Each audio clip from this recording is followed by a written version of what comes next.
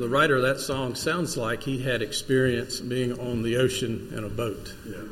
And had probably had some experience with some rough weather, storms, and I guess that has been on our minds this week with the recent hurricane that came ashore on the southern side of Florida. Just horrible, the images I've been seeing, and I know a few folks down there. I've been calling them, and I could call them before the storm, and I could tell there was a little bit of fear in their voices when they were talking to me. One lives in Tampa, and then he talked about his friends down in Naples, which really got messed up. But that anchor is Jesus. He is a sure foundation in our life. When the storms of life come, and they will come, and sometimes unexpectedly, Jesus Christ is the anchor. He is our foundation. So I am encouraged to serve the Lord, and it's so good to see everyone here. I just want y'all to know I love everybody that I see. I love everybody here tonight or this morning. I like to think about heaven. We have a song, Heaven Now is in View. I'm a child of the King, a millionaire too. Clouds are lifted above, light is shone through. Praise the wonderful dove, heaven now is in view. We talk about heaven a lot here in these walls. Heaven, the world throughout talks about heaven. People die, they go to heaven. The word hell is not mentioned much. I'm afraid it's not mentioned much in these four walls either, like it should be. I don't like saying the word. I grew up, couldn't say that word. It's called the bad place. The regions below. But Jesus called it hell. And he mentioned it more times than heaven, if you read the words of Jesus.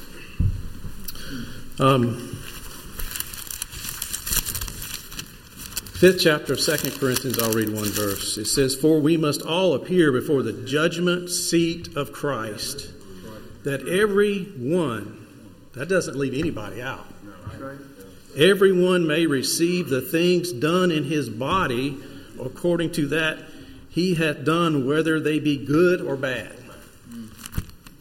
It makes you squirm in your seat when you read that. If you understand, it kind of makes your toes come up into your shoes a little bit. It makes you start thinking about the day of judgment. And these are some words of Jesus in Matthew, not to be taken lightly. Meek and mild Jesus. But what does he say?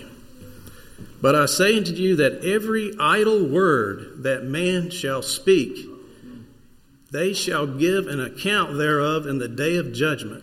For by thy words thou shalt be justified, and by thy words shalt thou be condemned." Jesus Christ said that.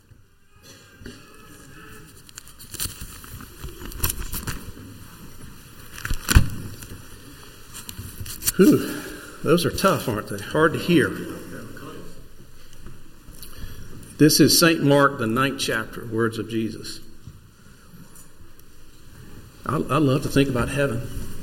I love to think about it.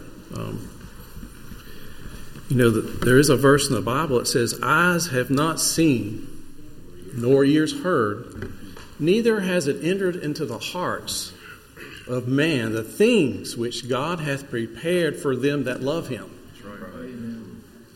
What if you turned that around and said, things prepared for them that don't love him?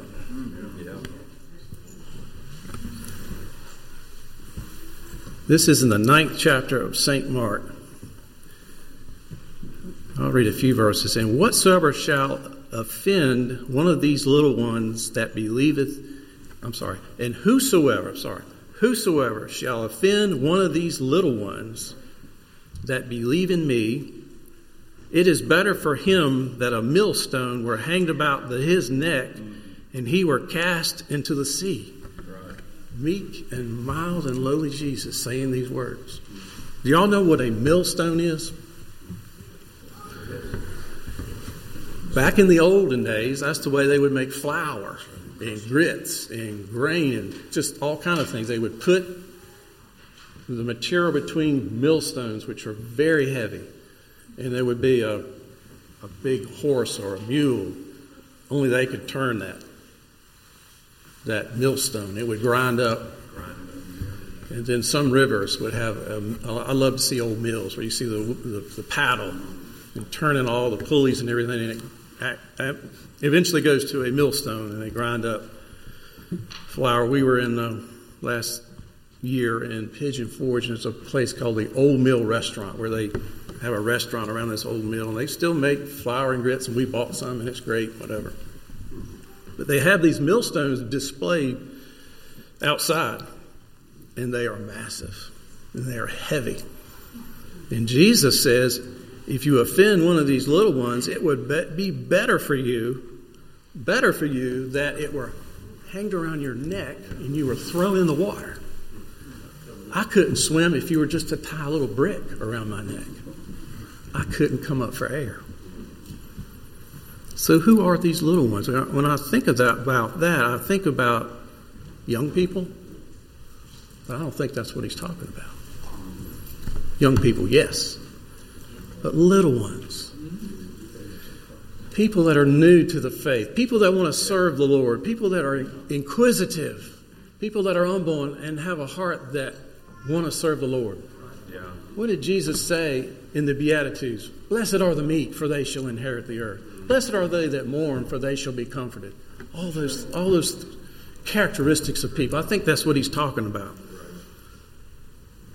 This is a message for leaders, for ministers, for Sunday school teachers, for members of the congregation, for all of us. All of us. It makes me really look inside my heart. And whosoever shall offend one of these little ones that believeth in me, it is better for him that a millstone were hanged about his neck and he were cast into the sea. What about this next one? 43rd.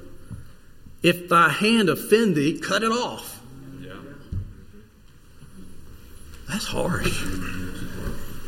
If your hand offends thee, cut it off. Then he'll say why here in a minute. It is better for thee to enter into life maimed than having two hands to go into hell, into the fire that never shall be quenched. That's right. I would rather be maimed in heaven than have all of my facilities in hell. How about you? That's what he's saying. If thy hand offend thee, cut it off. Then he says, where the worm dieth not. Hell is real. Yeah. Did you know a worm is parasitic? It's a parasite.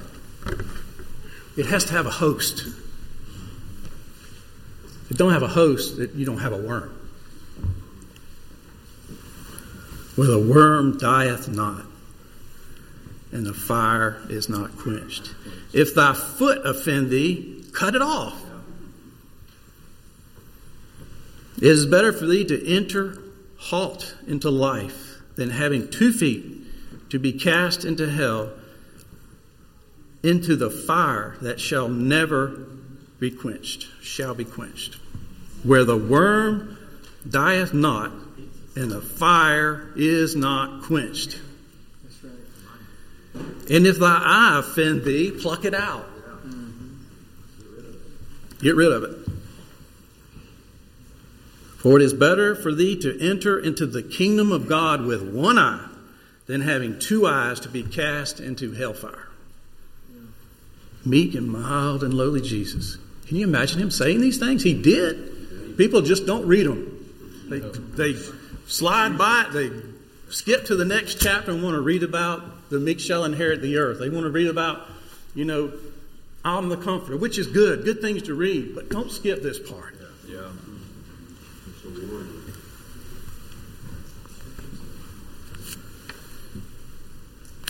These are the words of Jesus, and I'll read the words of Paul here.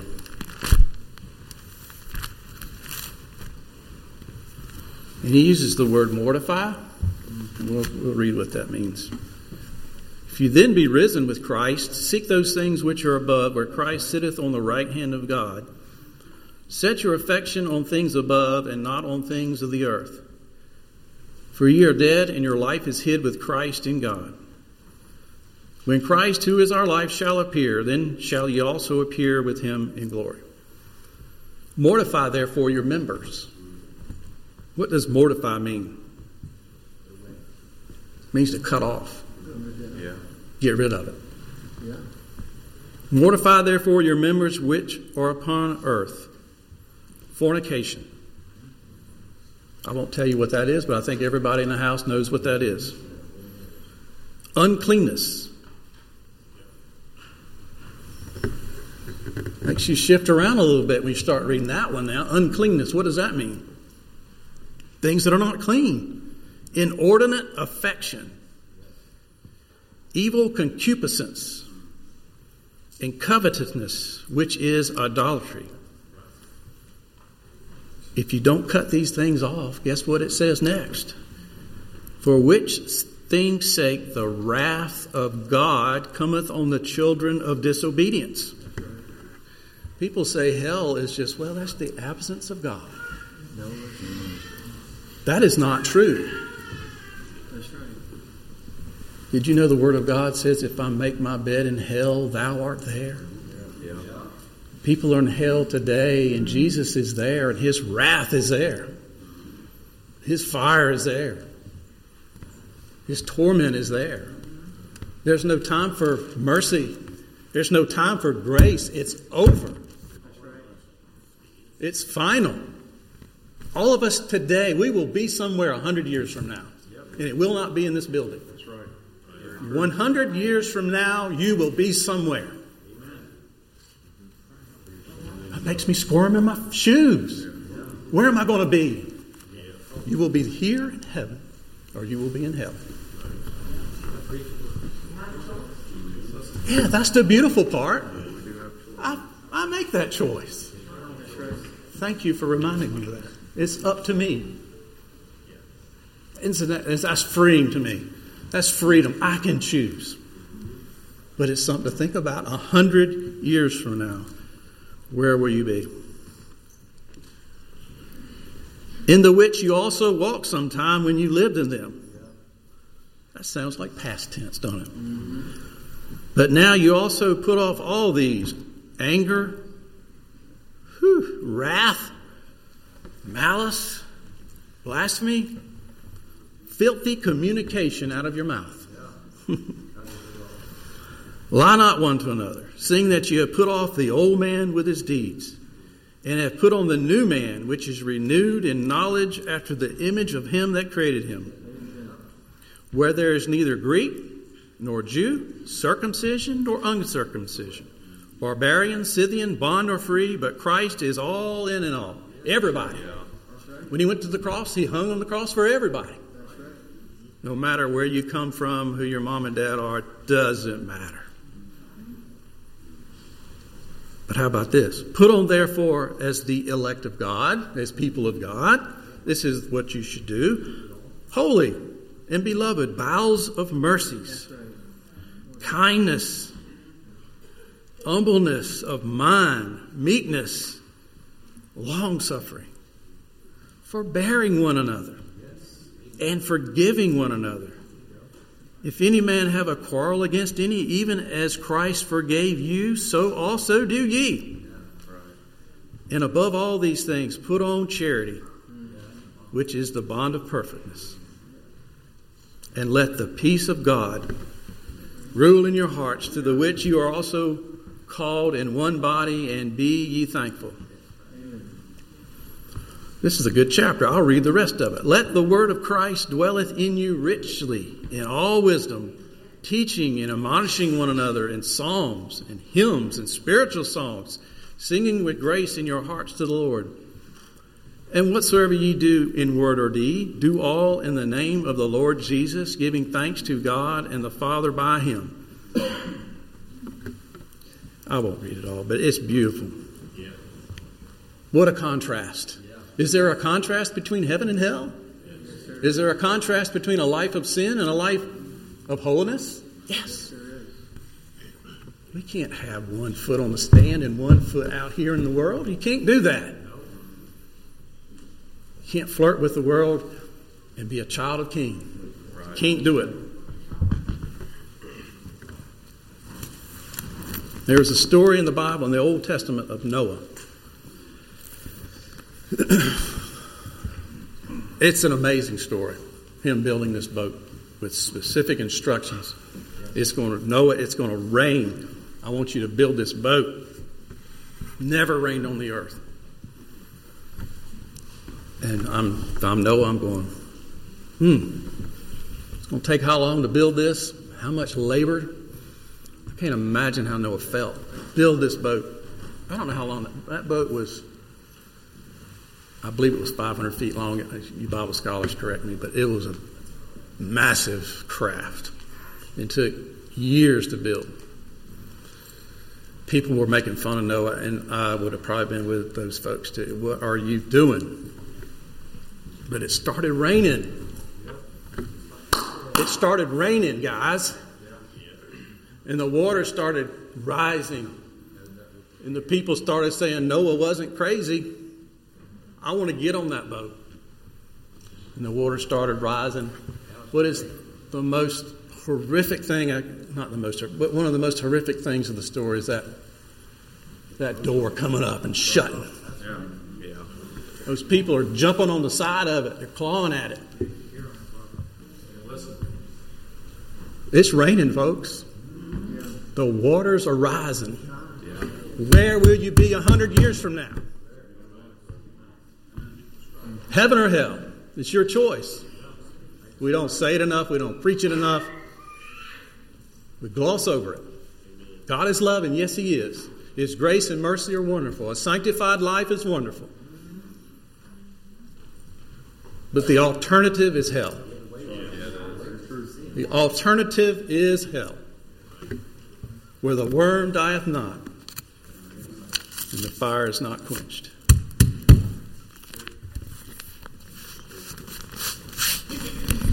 You have opportunity today. Have you ever thought about that? Where am I going? Does it ever cross your mind? I don't think it crosses people's mind. Go to work, go in the office, 100 people there, everybody's in their cubicle, working away. Think about it. They should. How shall they hear if they don't have a preacher? Romans, Apostle Paul said that. So do we feel the burden to tell people? Do you really understand that what happens if they're not sanctified? What happens to them?